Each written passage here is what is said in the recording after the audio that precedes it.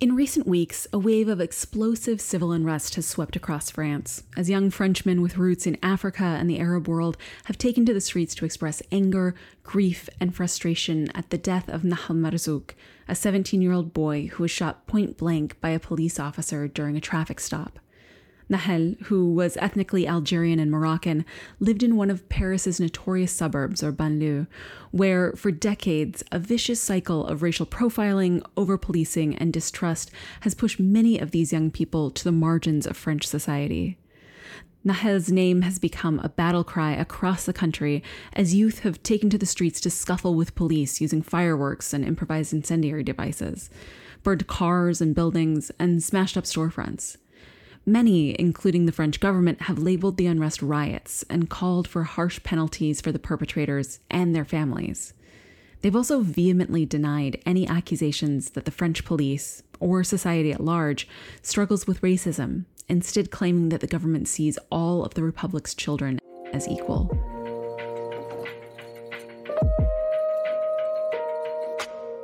This is The Lead, a New Lines magazine podcast. I'm Erin Clare Brown, New Lines North Africa editor, and I'm joined today by two guests who will help unpack just why France is turning a colorblind eye to the racial protests sweeping the nation. Charazade Douah has been reporting on the ground around France for New Lines. Her story, The Roots of France's Riots, is on our website, and I'll link to it in the show notes.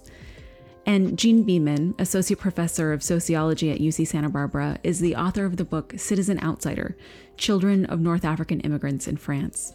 Jean, Charazade, welcome to The Lead.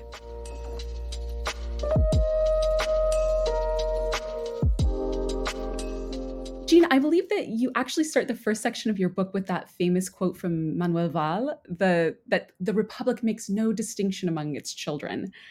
Maybe you can walk us through what the ideal vision of that is. Why is it that France's Republican ideals are nominally colorblind?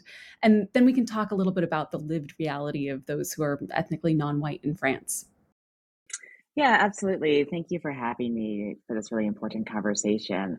So I think, to understand any issues related to identity or difference within France, whether presently or historically, we have to go to the French Republican model or the French Republicanism, which, as you alluded to, sees no distinction or ostensibly sees no distinction among French citizens. So this is something that predates the French Revolution, but, as it relates to racial categories, became more salient in the Vichy regime when, the use of racial categories in that context was used to round up Jewish citizens and deport them to concentration camps. And so, among other things, the idea of racial categories as, or racial statistics or ethnic statistics, as they refer to them in France, is seen as extremely dangerous.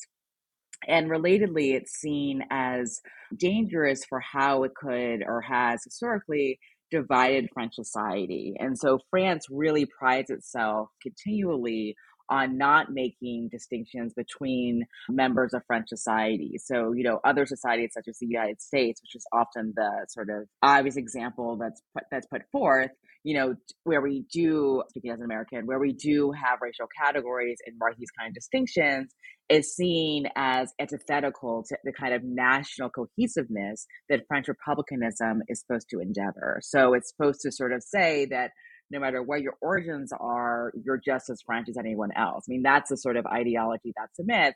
And I think I could talk about this forever, but the last thing I'll say about it is, I think it's also really important I guess I'll say, I don't think you could overstate how pervasive that ideology is in French society today. Even in the French Academy, many French academics believe the same thing and therefore find it very difficult or very strange even to talk about race and racism. This is something that children are taught in schools in the French Republican system. So this is a very pervasive ideology that, is not historically just the case, but presently is very active as well. That's so interesting. Could you maybe give another example, like outside of, obviously we're going to be talking a lot about policing and that sort of thing, but where else do you see this kind of persistence in colorblindness in French society? So, I think in terms of census categories, in terms of not having official statistics, so that's a really main way that that comes forth. And so, even in my own research, when people ask me, for example, how many Maghreb or Arab people are in France or how many Black people in France, like there's no actual answer that one can give outside, tantamount to what we would be able to provide in the United States, because they don't even recognize that as a category or as a box you can check on a form. Of course, and I think we'll get to, this is not really the case in practice, but at the level of, of the government, of the state as a whole, this is how this ideology is enacted. Yeah, yeah. Well, and so you alluded to this, right? That those are the ideals, but they're actually pretty far from the lived reality. So I want to bring Shahrazad in. You've reported from these neighborhoods and these communities before, and in fact, I think you might even consider yourself a part of that community. Can you tell us a little bit more about like what life is like on the ground for a non-white French citizen?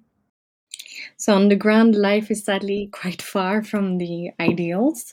I think it's important to remind ourselves first that the race question is very much tied to class here in France, because a lot of the communities we're talking about came to work in factories in the 60s, 70s, and then later, and were put in the now infamous neighborhood that we call the banlieue, but also all over France and the sort of at the margins of towns to work in factories. So you have also this background to keep in mind that we're talking about people who are economically disenfranchised and disadvantaged.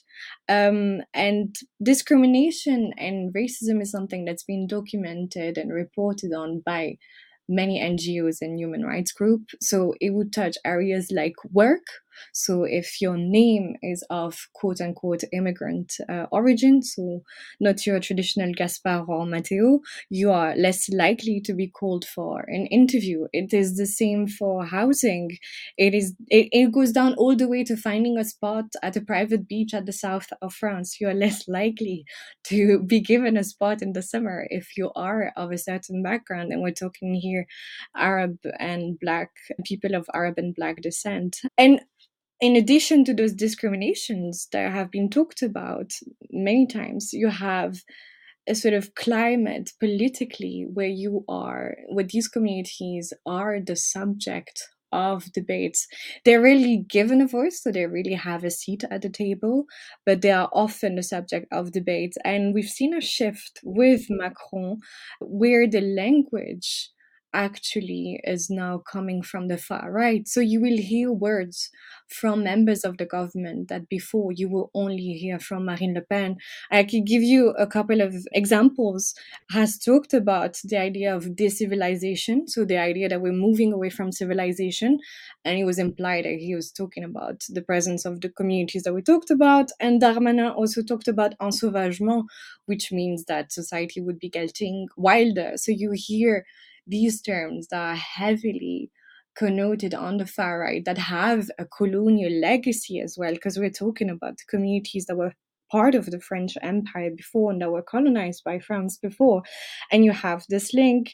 And I think also the latest kind of example that shows that it's not just these communities that are targeted, but now anyone who would associate with ideas of protection of these communities, was a couple of years ago when Macron started an inquiry in what he called Islamo-leftism in universities and the academic world, and that created an upheaval. So it tells you also, I think, a little something about the state of debate. So these communities are discriminated against, but also talked about as a threat or a danger to society. And lastly, when we'll talk about this, they're the subject of constant harassment from the police, and I'll have many stories to tell you about that.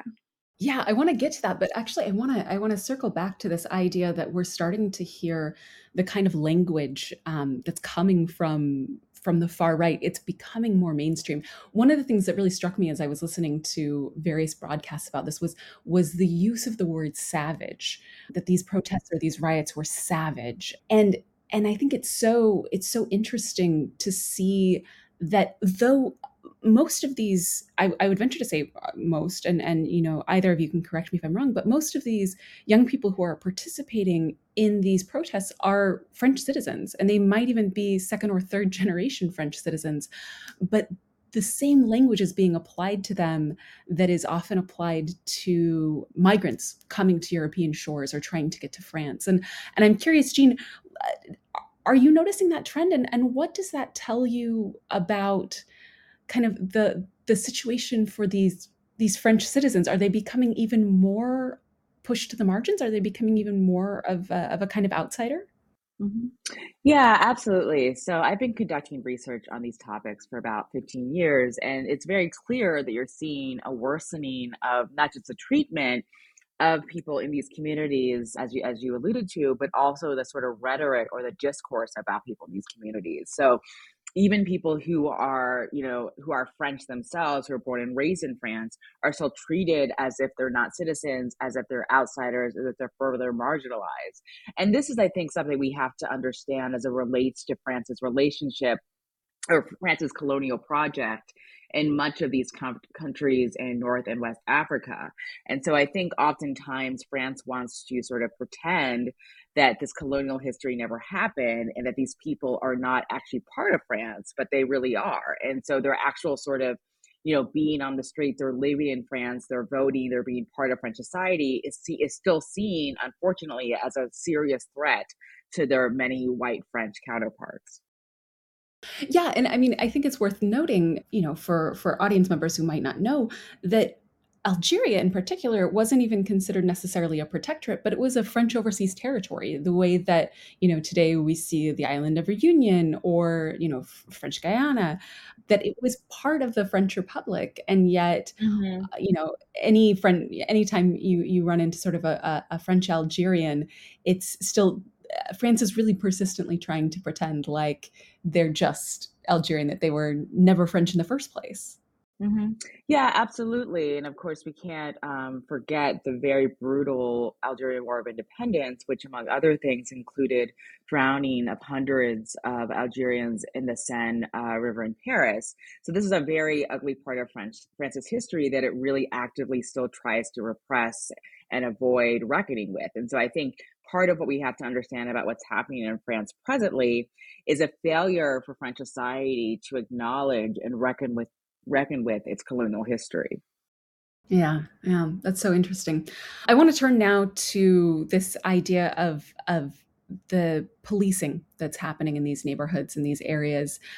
I read recently that this statistic that North African, Arab, or Black young men are up to 20 times more likely to be stopped by the police.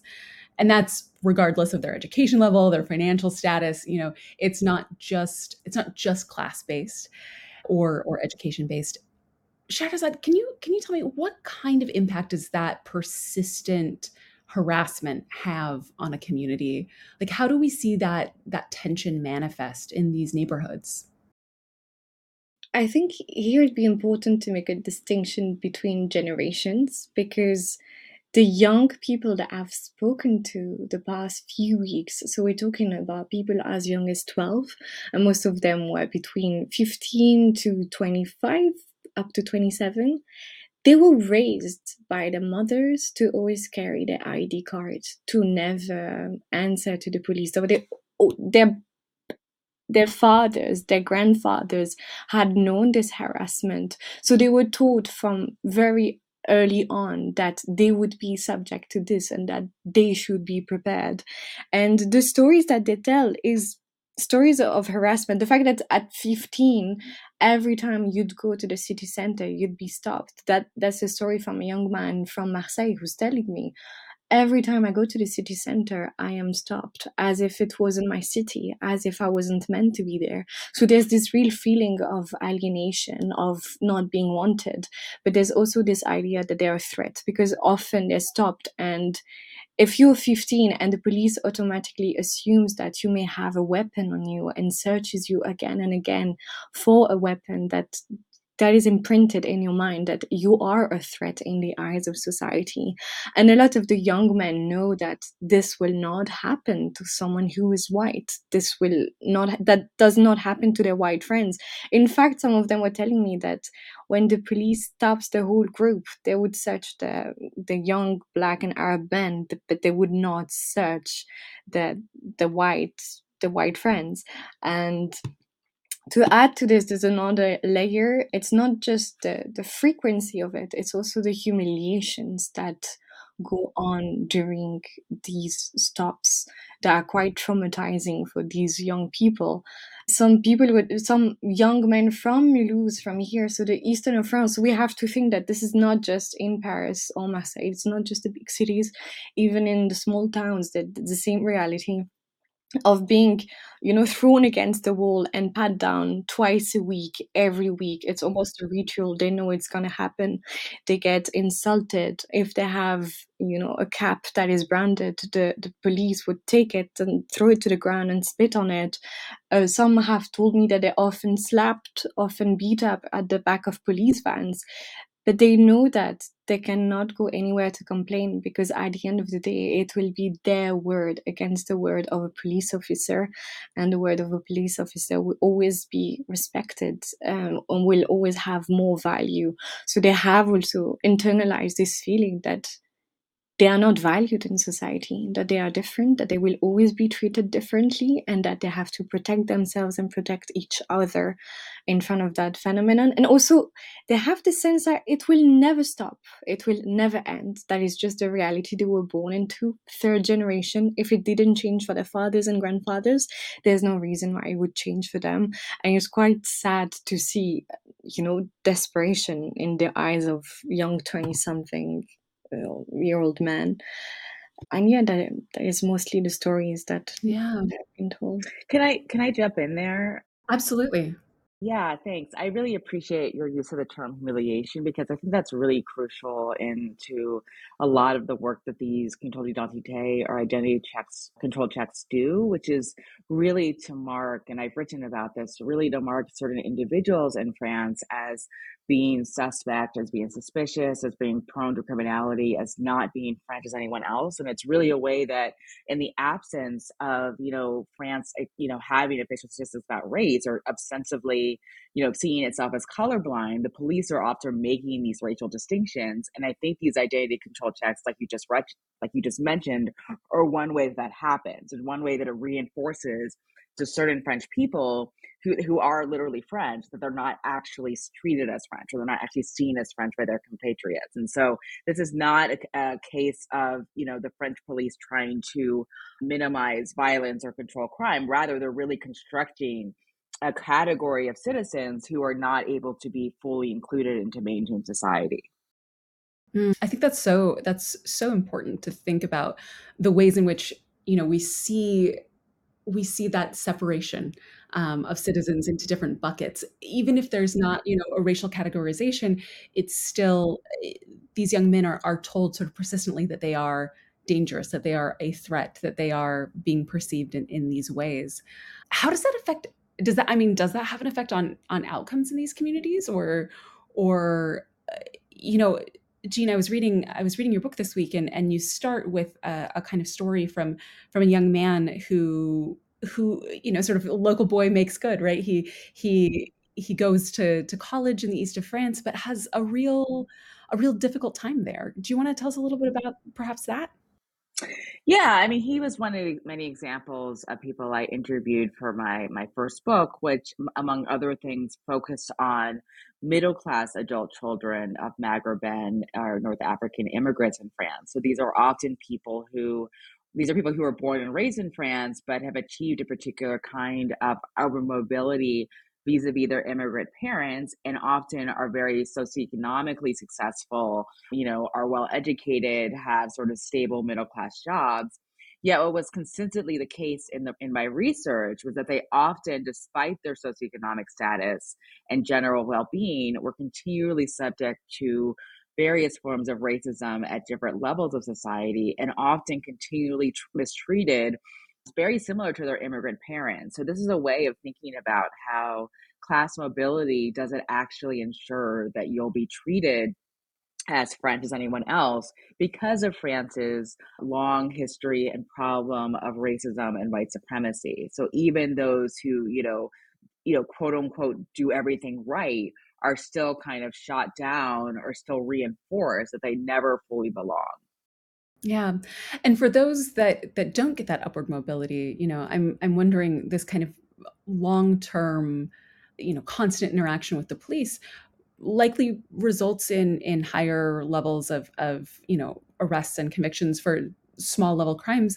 Does that have an impact on communities' ability to get that leverage for upward mobility? Yeah, absolutely. I mean, I think that definitely kind of reinforces the barriers that are put in place to prohibit or to actively discourage upward mobility among people in some of these communities. That's one other mechanism that takes place for sure. Yeah. So it's interesting, the way that France has policed its sensitive neighborhoods, the banlieue, has changed dramatically over the last 30 years. I think in around 1998 there was an initiative put in place called la police de proximité, the sort of local police. Essentially, officers needed to come from or live in the communities that they policed. But that ended in, I think, 2003, and we started to see almost immediately a series of negative impacts, kind of culminating in an instance in 2005. Charazade, I'm wondering if you can tell us the story a little bit about the death of Ziad and Bouna, these two young men who died in 2005. Yes, so in 2005, so Ziad was 17 at the time and Bouna was 15, and they were running away from one more police check, one more police control, and they ran into electricity substation to hide, and they died because they were electrocuted. And what happened afterwards was the same kind of events that we saw last week, except they lasted for over 2 weeks. And I think that if we have to compare what happened in 2005 and what happened last week, in 5 nights last week, a lot of observers said that the 5 nights of the past week were as intense as 2 weeks in 2005. And the reaction was also quite different because while you had this kind of discourse around, security by Sarkozy, who had a very famous sentence where he said, we need to wash la banlieue with Karcher. Is that something you could say in English? It's like a brand of a high pressure water hose. Yes, Okay. thank There you, you go. Yeah. Jane. Thank you, Jane. Water cannon. Yeah. Yeah, Yes. exactly. But then Chirac tried to appease the situation, and in his address, he said that I remind everyone who participated that you are children of the Republic. And while we can criticize the gap between this discourse and the reality, the discourse today is very different, and Macron does not remind the young people who participated in those protests, revolt, or rioting, whatever you want to call them, that they are children of the Republic. And on the contrary, there's this will to push them to the margins a little more to make them appear as different. And a lot of people I have spoken to who have known 2005, of course, said that nothing changed, the lessons weren't learned, but they also said that the response between 2005 and now is quite different. After 2005, there were some, announcements of policy changes and some money invested in the banlieue. A lot of the people on the ground in the banlieue said that they never saw the color of that money. But today, in 2023, the response is very different. And we can, I think, elaborate on this later. But we're not talking about what we can do to reintegrate these people. We're not talking about what we can do to tackle any kind of inequality. Today, we're only talking about what happened as a security issue, as a threat to the common order, and something that needs to be dealt by the police and by the justice, and no other means so far. And I think something that particularly shocked people that I spoke to is when the Minister of Interior and the Minister of Justice called the parents responsible. So they said that parents have a responsibility to educate their children and to not let them go out and, riot and break things. And on the ground, parents were absolutely shocked by this. And they saw it as a will to take the context out of what's happening, to make it a problem of personal responsibility, as if one more time it was their fault that this has happened, and that it was not the result of decades of failing on the political level. Yeah, that's so. I just want to highlight that the government came out and said that that were possibly considering fining the parents of young men who were caught doing this, and I think that's such a bitter, particularly like a bitter response to this kind of action. And I think you highlight that really beautifully with this idea that like this is yet another example of the systemic failings. So I'm curious though, you know, you mentioned that after the riots in 2005, there was money that was ostensibly poured into the banlieue, right? There were supposedly like community centers built or libraries or that sort of thing. But France didn't actually have a racial reckoning after those events. And Jean, I'm wondering if you have any insights into why. Why there was not a racial reckoning? Yeah, why was there not a racial reckoning Yeah. after the events in 2005? Well, I think a lot of that goes back to where we started our conversation about the sort of power and pervasiveness of French republicanism. So it was much more, convenient, quote unquote, to blame the people who were involved in the uprisings themselves and sort of frame those individuals as criminals, as scum, as was already stated, rather than have a broader sort of sociological examination as to the root causes of these uprisings and really name police violence as an example of systemic racism. So there wasn't a racial reckoning because France refuses to acknowledge race as real.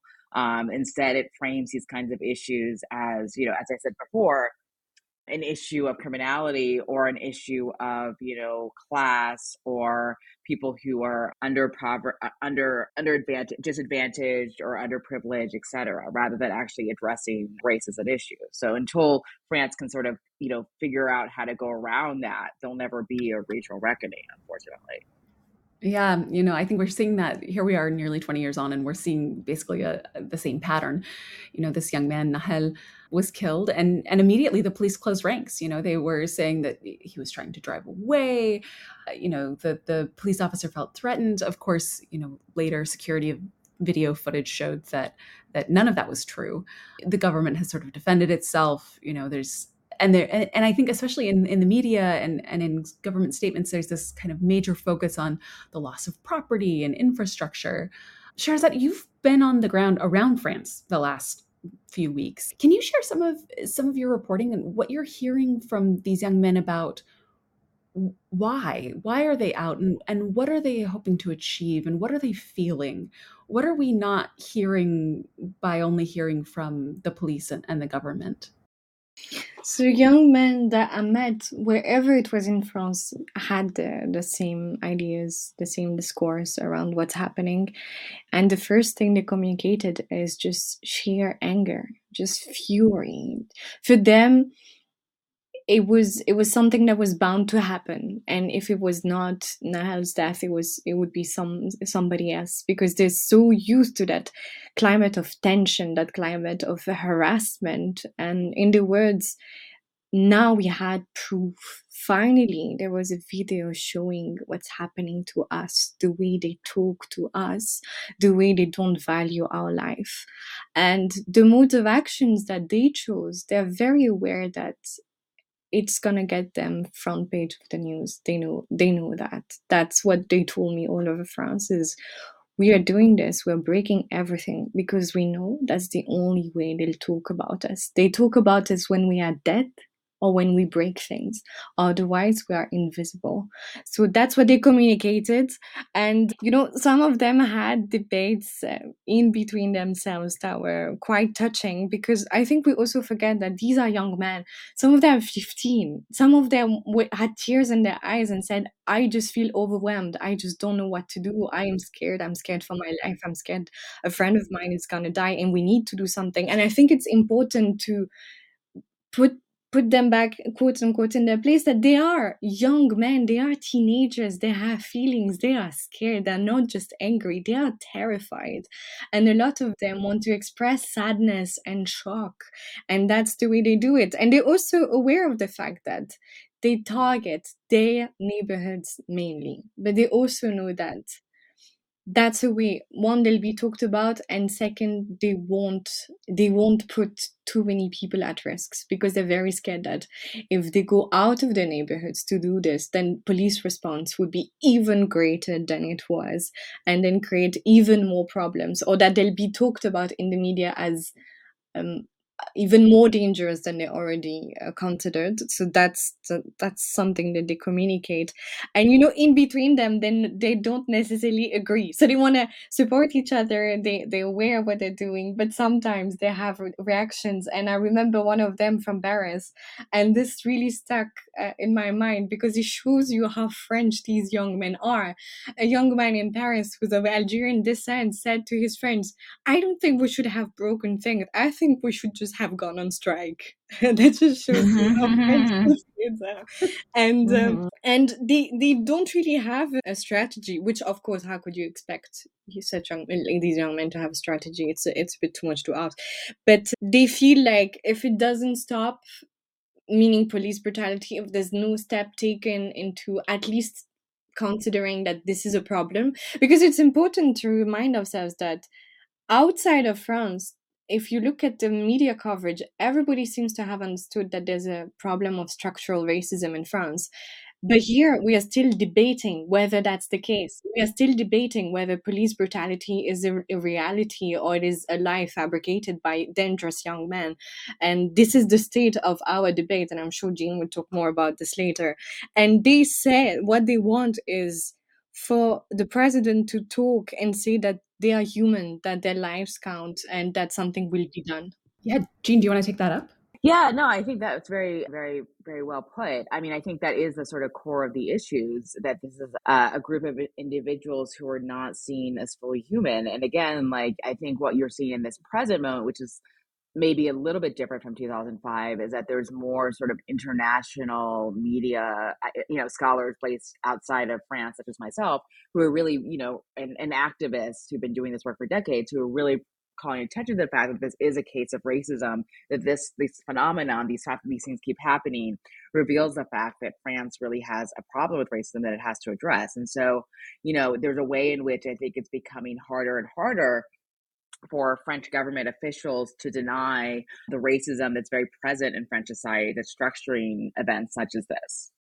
Yeah, it's interesting too. This week my colleague Lydia Wilson wrote a piece, I guess it was last week, about about these instances, and as she was preparing for it, she asked me to go back through Le Monde and look at the ways in which the various stories described Nahel, right? Because everywhere else in international media, he's described as a young man of Algerian origin or of Algerian Moroccan origin. And as I was going back through Le Monde, there's no descriptors.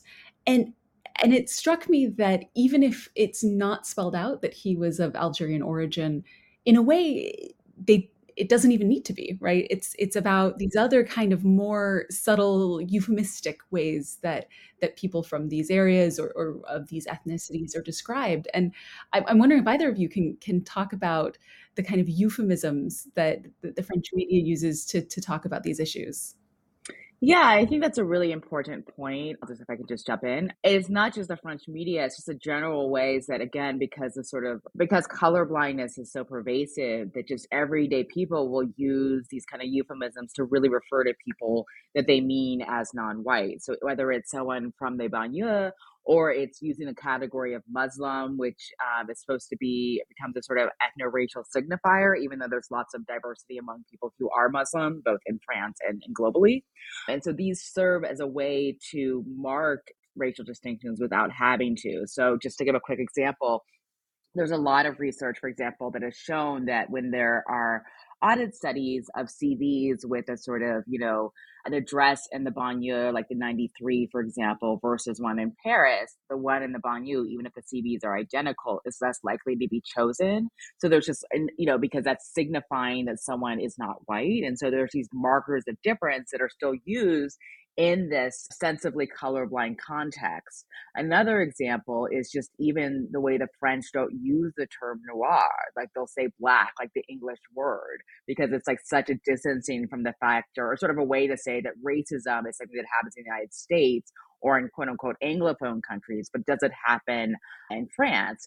And the final thing that I always find really fascinating, but specifically about this question of the French media and kind of how you were said they don't mention Al's Arab ancestry, is that they don't have a problem doing that at all when they're talking about incidents of police violence in the United States. So if you look at coverage about the death of George Floyd or Freddie Gray in 2015 or Michael Brown in 2014, et cetera, they have no problem saying that the U.S. police or the police in whatever U.S. state killed someone who is African American or killed someone because they're African American. So there is a sort of marketing of race, but it's always with this sort of idea that it's something that exists elsewhere, particularly in the United States, not within France itself.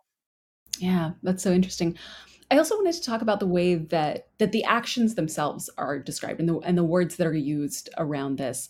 You know, everywhere in French media and in Anglophone media as well, the word that's being used to describe what is happening in France right now is riots. And yet it strikes me that the same kind of aggressive protests coming from a predominantly white, aggrieved community, maybe let's say like the Gilets jaunes protests, they're called protests. Why? Why is that? I mean, is that yet another form of racialization of these kinds of incidences? Like what? Yeah, talk to me a little bit more about that. I would say, yeah, absolutely. I mean, I think it's very interesting, particularly from the vantage point of being in the United States, how France is always seen as a place where everyone's, protesting, kind of as Charazade said earlier, they're always sort of protesting or boycotting something. But for some reason, in incidents like this, it's framed completely differently. It's using this term of riots versus of rebellion or an uprising or a protest itself, even though it comes from oftentimes very similar sources of anger. And I think the only thing that really explains that is a different racial and ethnic backgrounds of the people who are on the streets doing the protesting. Yeah. Shahrazad, as you were talking to the young men who were out on the streets, you mentioned that they have differing ideas about what they should be doing. I love the young man who was like, maybe we should have just gone on strike, which is so intensely French. How do they feel about the way that the media is talking about them? You said that they recognize that the only way that they get seen is if they break things. Have they said anything to you about kind of how they're talked about in the press, or I don't know? The way they talked about in the press is not. I would say it's almost none of their concerns, in the sense that they do not trust journalists. They don't trust them at all. The conversations I've had, and myself being a journalist, I've had to gain their trust, and it took a while. But they don't care. They just say, "Oh, we know they're gonna portray us like we're savages, and we don't care. We just want them to talk about us because the politicians have to do something." So for them, the media's portrayal is just yet another way to be spoken about. For them, the daily reality of being harassed by the police is so much more concrete and so much harsher that they do not care what the media thinks about them. They're going through so much violence that they almost feel like they have other priorities. But if anything, they talked about quite a lot about the yellow vests, and they said, we went because we also have difficulties. Our moms have difficulties, so we went to see what's happening with the yellow vest, and we know that what they did not work. And one of them even said, during the yellow vest protest, they asked on TV where the blacks and Arabs are, but we wonder where the yellow vests are for us, because they also went through the same thing with the police, and they also, some of them were wounded. And they're very much aware of the differences of media coverage, but they do not trust the media and have almost long finished mourning the way they'd be portrayed. Mm, so interesting. Well, before we wrap up, I want to ask both of you a sort of a final question, which is, do you think that France can tackle racial profiling without first having a major reckoning about race? Shahrazad, I'll go to you first. If I personally feel like the past six years have made this even more difficult, in the sense that police brutality has now entered, quote unquote, the mainstream, because sections of the population who are not of the same racial backgrounds have seen and experienced police brutality. We've seen it. The latest example is during the pension protests. So I feel like there might be a chance that now this debate around police brutality and race is shifted towards police brutality in general and race taken out of it. And I think there is a danger of that happening, and that whenever race and police brutality are put together, it will be portrayed not as a problem of race and police brutality, but a problem of safety from communities that have always been a threat to the order of society. So I feel like there's a danger for this police brutality debate to become segmented and hence to be less efficient, instead of actually showing to everyone that we have a problem, because even sections who are not of the same racial background are experiencing this reality more and more. Yeah. And Jean, over to you. Do you think France will be able to have a reckoning, or that they'll be able to tackle profiling without a racial reckoning first? Yeah, I think that's an important question. And unfortunately, I think it's impossible, and to be at the risk of sounding too pessimistic, deeply unlikely, because I think part of, again, this goes again to what we've just been discussing about the French Republican model, but also to just the various ways that France continues to not reckon with its colonial history. So I think before it reckons with race and addresses racial profiling, it really has to reckon with the ongoing legacies of its colonial past, which I think France has been very active or invested in avoiding dealing with. So that's really, in my estimation, the first step. Fantastic. Jean Beaman, Charazade Douah, thank you so much for joining us today on The Lead. Thank you. Thank you so much for having us. This has been The Lead, a podcast by New Lines Magazine. If you'd like to hear more from our guests, you can find Charazade on Twitter at Charazade and Jean at Jean23Bean. You can also read Charazade's article on the roots of France's riots on our website, newlinesmag.com. I've linked to the article in the show notes. This week's episode was produced by Joshua Martin and hosted by me, Erin Brown. For more like this, subscribe to The Lead on your favorite podcast app. Thanks for joining us today.